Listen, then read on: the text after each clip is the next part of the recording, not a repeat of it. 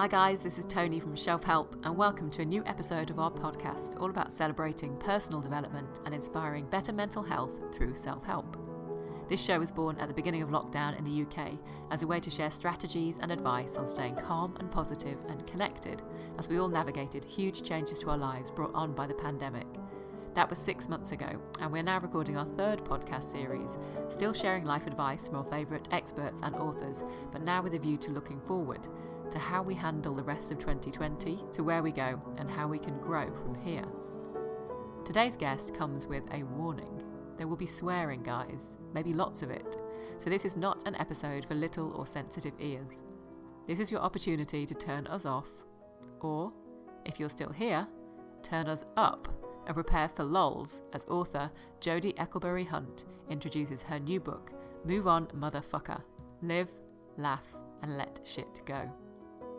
Jodie is a counsellor and health psychologist who swears her way to sanity using CBT, mindfulness, humour, positive psychology, and profanity. With over 25 years of professional experience helping others find meaning in this crazy world, Jodie calls herself a recovering people-pleaser, control freak, worrier, and motherfucker, and I'm sure we all recognise ourselves somewhere in that description. Jodie's new book is for anybody tired of beating themselves up or letting others walk all over them. So are you ready to change patterns of self-defeating behaviour? Are you ready to change the negative things you say to yourself? Are you ready to let go of trying to control everything? Time to meet Jodie and her tried and tested, if a little twisted way to transcend that negative self-talk. Hello Michigan, hello Jodie, welcome to the Shelf Help podcast. It's great to be here. Thank you for having me. So I've given everybody a warning that there might be swearing, there will be swearing. But let's talk about the title of the book and the subtitle. Why is swearing and laughter the best way to deal with 2020, do you think? Well, it's a shit show, I guess is the best way to say it. I think that, and just to be clear, the title of the book is not about, oh, we just move on from everything and just let it go. It makes it sound so wonderfully easy. Unfortunately, it isn't that easy. But the Motherf, which is what I use for move on, motherfucker, so I can remind myself very quickly, move on, is reminding ourselves that we get stuck in certain patterns and certain thoughts that drag us down. And I think it's really focused on all the things that are so out of control. And Motherf is really about reminding yourself, what can I control here? What do I want to own? What is my part to play? And I got to move on from the rest, and I got to let that go. And the other piece that is super important is if we can do that with a little laughter, particularly at ourselves, not in an unkind way, but in saying, look, there I go again. Being that crazy motherfucker who does this or that. And again, the caveat is this is never meant to be self-abusive or a way of being mean to oneself, but it's talking to oneself as a friend. And like you say, being able to smile about something just takes the seriousness out of it and helps us deal with it in a different way, I suppose. When did you first start using these kind of methods in your own life? Yeah, what is interesting is I think a lot of, if we're honest as therapists, a lot of what we learn to be useful is what we first learned with ourselves. And I found myself in a work situation that I would easily consider to be toxic. And I had an open door policy, and sooner or later, everybody is walking in my office telling me their stories. And I wanted to help because that's what I do.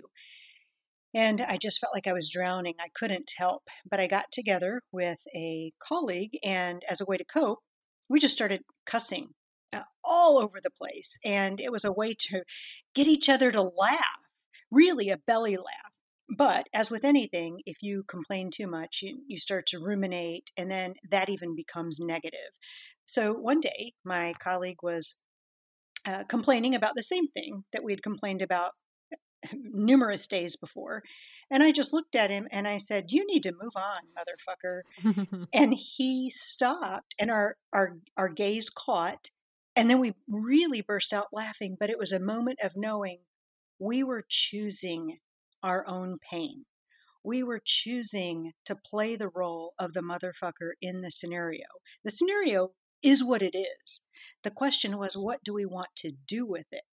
And um, so CBT is about identifying your negative thoughts or your dysfunctional thoughts and arguing back with them. Mindfulness is being aware that they're happening and asking yourself, what do I really want to focus on in this moment?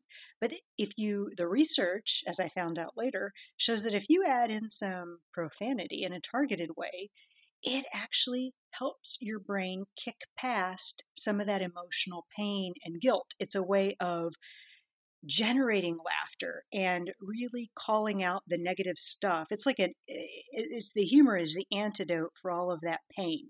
And there's actual bona fide research by neuroscientists and cognitive psychologists and linguists that show that if you're walking through a room and you stub your toe and you yell, "Oh shit," you actually have a lower pain report than somebody who was just told to hold it in. So the thought is, it actually works with emotional pain too. Because that's our instinct straight away to swear, isn't it, at something? But now it's good to know there's a reason behind it. Yeah, and the thought is, just a little bit more, is that we're told from a very young age, you shouldn't cuss. Little kids, you shouldn't do that. That's ruffian behavior or whatever. And so we encode profanity in a different part of the brain. So it's special. It's considered taboo. Mm. So that's why just using those words in that targeted way actually does provide a cathartic release. Yeah, we've been. Our book of the moment is actually a Tony Robbins book, and when I first announced it, a lot of the resistance from people was they didn't like his swearing and they didn't like that style. And I've since reading the book and learning more about him, this is exactly why he uses it, to shock the brain, so to make change. Because, like you say, that's something that is taboo for us, so it makes us look at things in a different way. So, does your motherfucker have a name? Like a lot of people I speak to give that the negative voice or the internal chatter a name. Oh, I hadn't thought about that. I personally Mm. don't. I do, by the way, talk to myself sometimes out loud if I'm alone, but mine is mostly, no way, motherfucker. You're not going to do that today. I know you're bullshit and you need to stop. So it's that kind, but it's again like a friend would talk to me. So you're a practicing psychologist, right, at the moment? I am. Cool. What does the typical day in your life look like now, and how different is that than 6 months ago or so? So I am super busy right now, super Hmm. busy. And as I explain it, it is, I think, layers upon layers upon layers of anxiety provoking situations. Mm. At least, in the United States, as with everywhere else, we have COVID. So then there are concerns about the health, personal health, and family health. And then lockdown, not being able to do the things that we enjoy doing or being able to spend time around all the people that we want to be around, particularly with the holidays coming up. There are financial concerns about the markets and keeping a job and having enough money to pay the bills and food shortages. There's political division, extreme political division in the United States. There are racial tensions. I mean, it just goes on. And kids, like, are my kids okay if they can't go to school? And who's going to take care of them? And are they learning? So people who I haven't seen in years are coming back. um, and everybody has anxiety. And a lot of it is normal anxiety. So I would say that I am super busy helping people process all that is going on and really coming up with a self care plan that makes sense for them. And to be quite honest with you, people have forgotten about the basics of self care. And so sometimes I'm telling them things and they're just like, oh, yeah, I never even thought about that because our minds are so caught up in the bigger picture that we've forgotten. Sure, the catastrophe, isn't it? Like, I mean, it's totally expected to be anxious, I suppose, at the moment because there are all these situations that you're talking about. But remembering to drink enough water, to get enough sleep, all that kind of stuff, I suppose, goes out the window when you're so anxious about the future. What practices do you recommend then to your clients, and are there any that you use yourself to stay healthy? Yeah. So what I'm going to say may sound simple, but again, it's what I'm seeing on the ground. And I'm Hmm. telling people that it really, really does help to have a schedule. If you wake up and you think, oh, I don't want to get out of bed, and then you lay in bed and you're not doing anything, you've lost some purpose. And I think it creates this overall lethargy. Um, so I'm talking about for people who maybe are working from home or during lockdown when there was less of a schedule that they had to follow. But I say get up every day at the same time, get dressed, and make your schedule the day before and schedule reading time, schedule exercise time, schedule family movie night or game night, and give your day some structure because anxiety thrives in vague situations. So again, there's all this unpredictability external to us, and we can't control that, but we can control what we choose. We're reminding ourselves we can control what we choose to do with our schedule, our choices during the day. And as again, simple as it sounds, it's very impactful.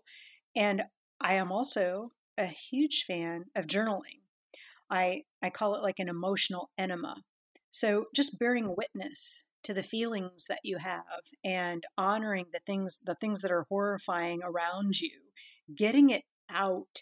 And sometimes seeing the things that we think or observe on paper can really draw attention to the catastrophizing.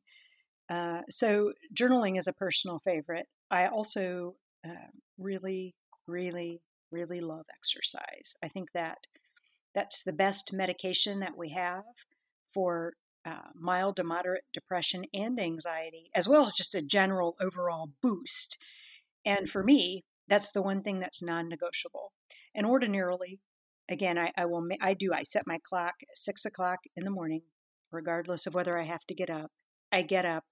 And sometimes I'm a little bit slower and I allow myself to be that way. But I say, you're going to feel so much better once you do X, Y, or Z and have something to look forward to. Again, I can control that. Yeah, and because you scheduled it the day before, Yes, it's on the list, isn't it? So then you're using less willpower. I suppose it's less of a choice, isn't it? It's just something that you're getting into the habit of doing. absolutely. And, I could add in meditation time or whatever it is, but it has to be individual to the person who's doing their own schedule. It's knowing what works best for you. And the other thing I do have to throw in, um, I absolutely support mask wearing. I think it's important and social distancing and all the like. But I do really feel like um, we have to be super careful because I think the biggest contagion we have right now is fear. Now, there are things to be afraid of for sure, but fear can't control us because then we're irrational. It is saying, okay, I'm afraid. What am I afraid of? And understanding that so that we can decide what to do with it. Because I really feel like we're going to lose our minds if we're not seeing other people's faces.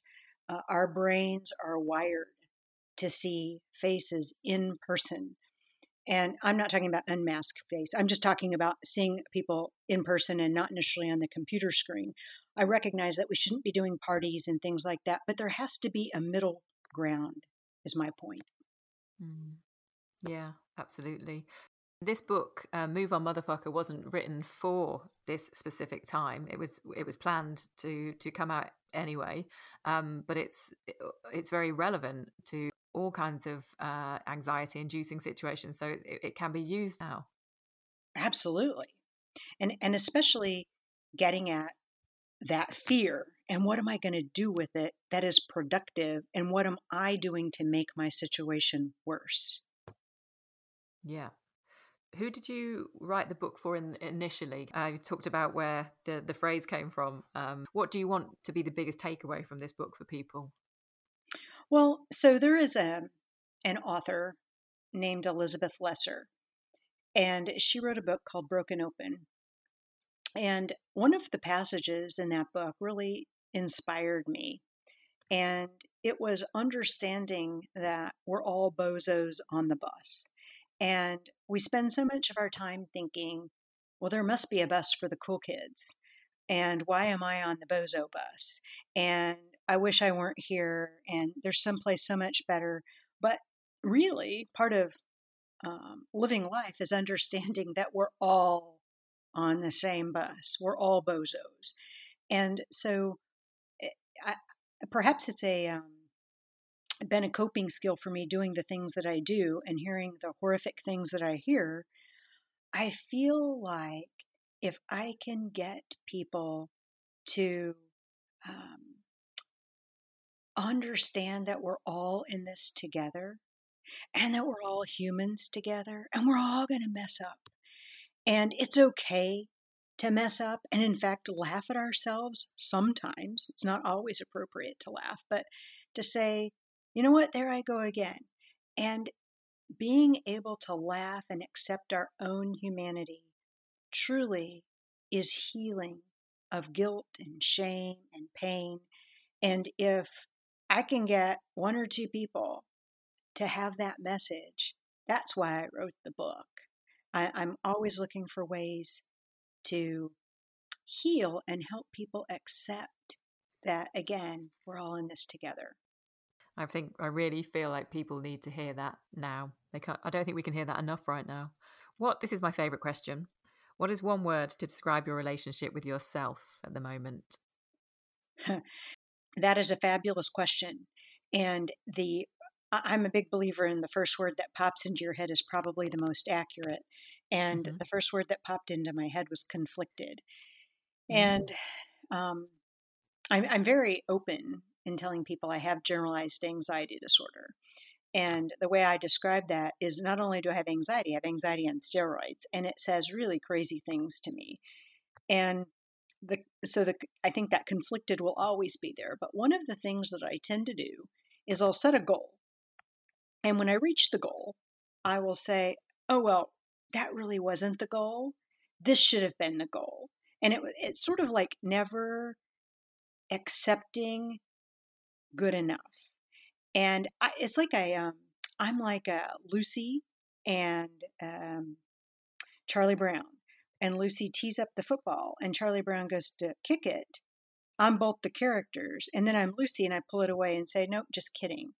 And it is, I realize that the drive, I think they call that grit, always moving the bar higher. That drive is a good thing, but then sometimes it can be a bad thing. And so it's walking that fine line. And that's also the fine line I have to walk with people I see in my office, because I hear horrible things and I get it. But I have to say, I can't fix that. But in the here and now, what can we do about it to make it better? And trying to push, but not push too hard.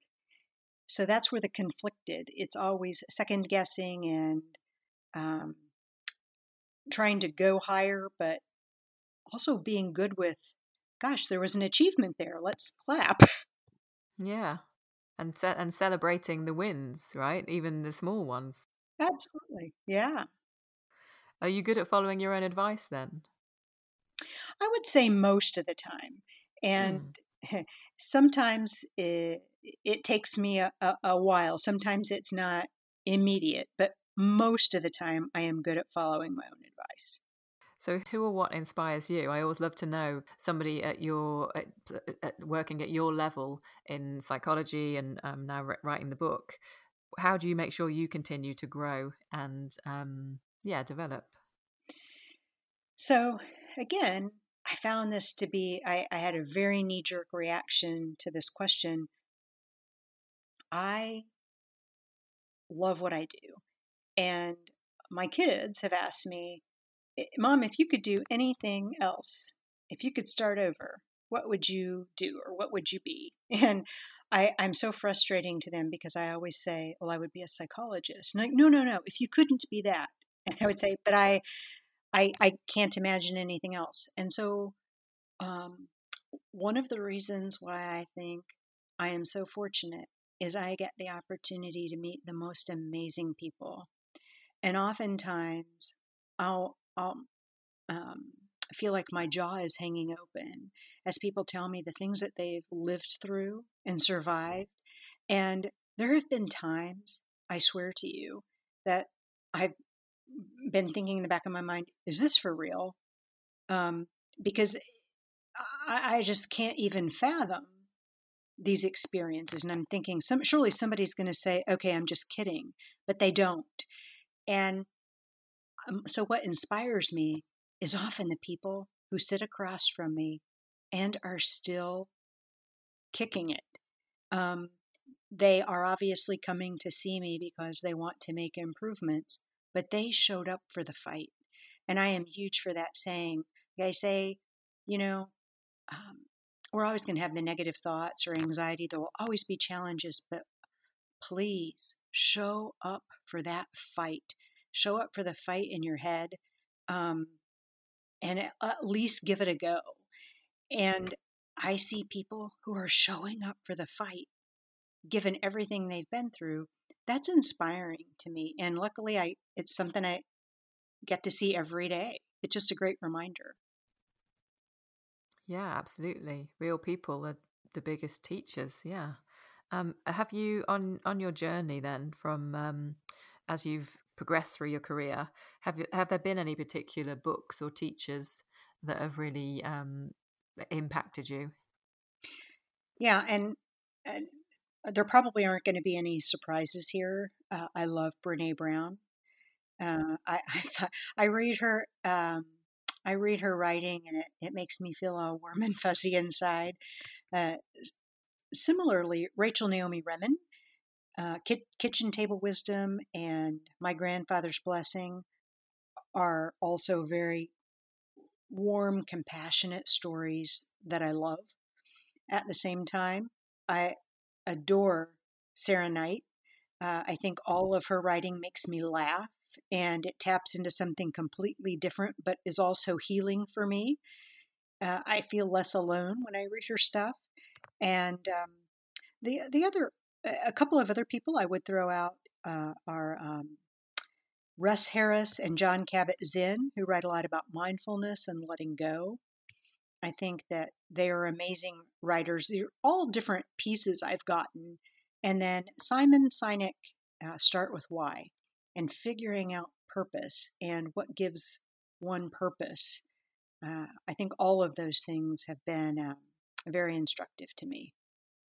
You just touched there on mindfulness, and earlier we talked about mindfulness and CBT, cognitive behavioral therapy, as ways to manage anxiety and worry. Are there any particular techniques that you could pull out from the book that people could start using now? Well, I'll tell you the one I think that people it resonates most with people, and that is the Buddhist story of the second arrow. And I think it really gets to the heart of Motherf, of moving on. And again, that is a part of recognizing what role am I playing and how do I want to own that. So the Buddhist story of the second arrow is, let's say that I'm walking in the woods. It's a beautiful day, just really enjoying it, and I get struck with an arrow. And it's horrible. It's horrific. I'm bleeding. I can't move my arm. It's right through me. It's tragic.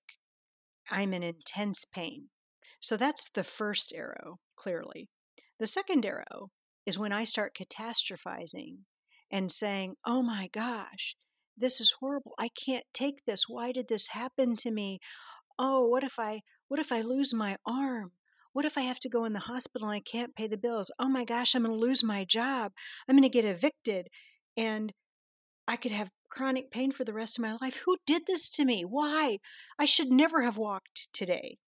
And that is like taking another arrow and stabbing oneself over and over. We couldn't control the first one, but we can control what role we play in creating our own suffering. And so that combines the mindfulness, recognizing that we're doing it and saying, really. And one of the questions I like to tell people to ask themselves is, if you knew without a doubt that you would die today, would you spend one more moment doing what you're doing and thinking what you're thinking? right now? And 99% of the time, people say no because they're worried about something they said, or does somebody like me, or getting a project done at work. If you knew you were going to die today, it really drives home what's most important. So that's the mindfulness piece. But the CBT piece is recognizing that you're doing the catastrophizing, and really, you don't know what's going to happen. You don't know what's next. So why are you torturing yourself? It's like terrorism of oneself. Stop. That's Momph adding in like, motherfucker, you need to stop that right now. Yeah. So, what's been your biggest lesson from the year so far, and how do you feel about the future?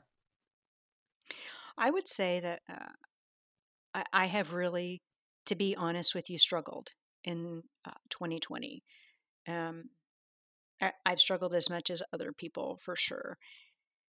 Uh, I'm always looking for the lesson. And that is part of mindfulness, is learning to, okay, I can observe what's going on. I don't have to judge it. And one of the insights that I've gotten is that all of the ugliness that has been exposed in the world, or at least in the United States, now we know it's there. I think it was, of course, it was always there, but you couldn't talk about it or do something with it because it was hidden. And now it's out in the open. And I think the biggest thing that I have learned is how powerful fear is in driving our behaviors and our reactions, and driving hate and hurtfulness. And I, in the end, think that if we can't get control of that fear of difference, really, anything different from what we know, if we can't get control of that, we're done as a species, because the human race will only survive if we can come together as a community and see difference as what is going to keep us alive. If we're all the same, we don't have different skills, we and perspectives, we're not going to survive. And so the biggest lesson, I guess, has been, uh, I think we got to know what we're dealing with, and I think it's mostly fear. And I am always hopeful. I guess I would say I'm a realistic hoper, and I think we need a lot of help. I think we need to people to get on the same page and realize that we're not each other's enemy. We're what's going to help each other survive. Yeah, I mean, as to what you said earlier about your clients, it's like it's turning up for the fight, isn't it? Like now, all of this ugliness that was always there, it can't be ignored anymore. So it's time for us now to, yeah, to fight to create a better future, I think. Yeah, but it's completely understandable that we can drown in that feeling of hopelessness and the level of negativity. It's easy. I'm I will admit that there are days that I felt overwhelmed, and that's when I again, owning what I can, I have to shut off the news. I can't watch it all of the time. I have to say I'm going to take care of myself now, and I'm going to choose a goal to work on, because really, that old saying, all politics is local. Well, the good comes from, you start with your own life first. Um, and you can, again, you can control that. If you get caught up in, I've got to change the world, how do you even know where to start? Yeah, sure. Um, well, actually, my last question is always for one piece of advice. So this would be one piece of advice on starting to let shit go in 2020, and I feel like that's a great piece of advice, isn't it? It's when you feel hopeless or helpless, trying to help somebody else is a really good place to start.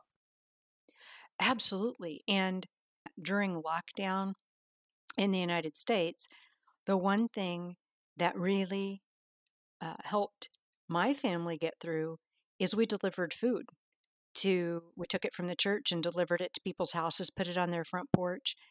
Um, it was not a big deal, but it felt so good to do something. And truly, there is a ton of research to suggest that doing good in the lives of others really has so much benefit to your psyche. We have to. Yeah, and it would have been a big deal to whoever received it, for no doubt. And so, any final closing advice on the idea of letting shit go and moving on? Well, I guess I do want to give the caveat again, this is not a primary treatment of severe depression or bipolar disorder or trauma. It's not a replacement for getting a good therapist. So I think the moving on is saying, guess what? I need help. And I need to make sure and get to the right place to get that help.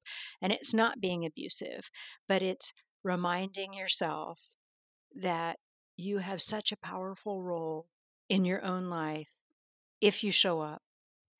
And it, it's again showing up for the fight in your own life. This is a philosophy. It's not Mm. something. Sometimes I teach the techniques to people, and the next week they come back and say, "Okay, well that was great, but it didn't work." And I usually laugh and say, "Wait a minute, you're confused. This is a philosophy. I have shown you the workout to do at the gym. You have to do it at the gym every day, and then you're going to get the physique that you want."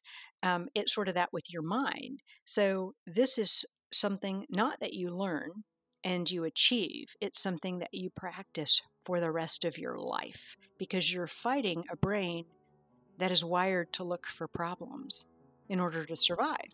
So you're fighting genetics, but it's doable. You again just have to hold yourself accountable. Mm. Yeah, absolutely. I think remembering that, yeah, we have more power than we think, don't we? We have more resilience than we think, and hopefully the last few months has taught most of us that. So it'd be great if we could then incorporate that into our lives going forward.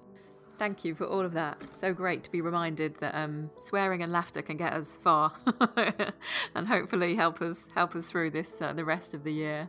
And also, thanks for being so honest about how you're dealing with all of this as well, because I think that's really helpful for people to know.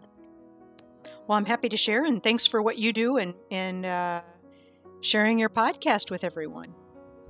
Yeah, I'm excited for everybody to hear it. Thank you so much, Jodie. Thank you. Well, I think that's the first time I've been allowed to call an interview guest a motherfucker. To their face, anyway. I really hope you enjoyed today's conversation, guys. We're not trying to belittle the events, the global events, because obviously they're huge. But when we're anxious, stressed, or fearful, that negative voice in our heads can be so powerful that I think it's a good reminder that swearing and making light of things can actually really help us move forward and stop feeling stuck and afraid. All the books and references from the conversation, as well as a link to buy the book, Move On Motherfucker, Live, Laugh and Let Shit Go, are in the show notes. For more like this, check out and subscribe to us on Apple or Spotify, with new episodes released every Thursday evening. And you can also connect with the Shelf Help family online via Instagram or our awesome membership community, the Shelf Help Clubhouse. For November, as a group, we're reading the Tony Robbins classic Awaken the Giant Within, but our next few meetups will be less about the book and more about checking in with each other and supporting the Shelf Help family. To find out more about all the ways to get involved and stay connected, head to our website, shelfhelp.club. Thanks for being here.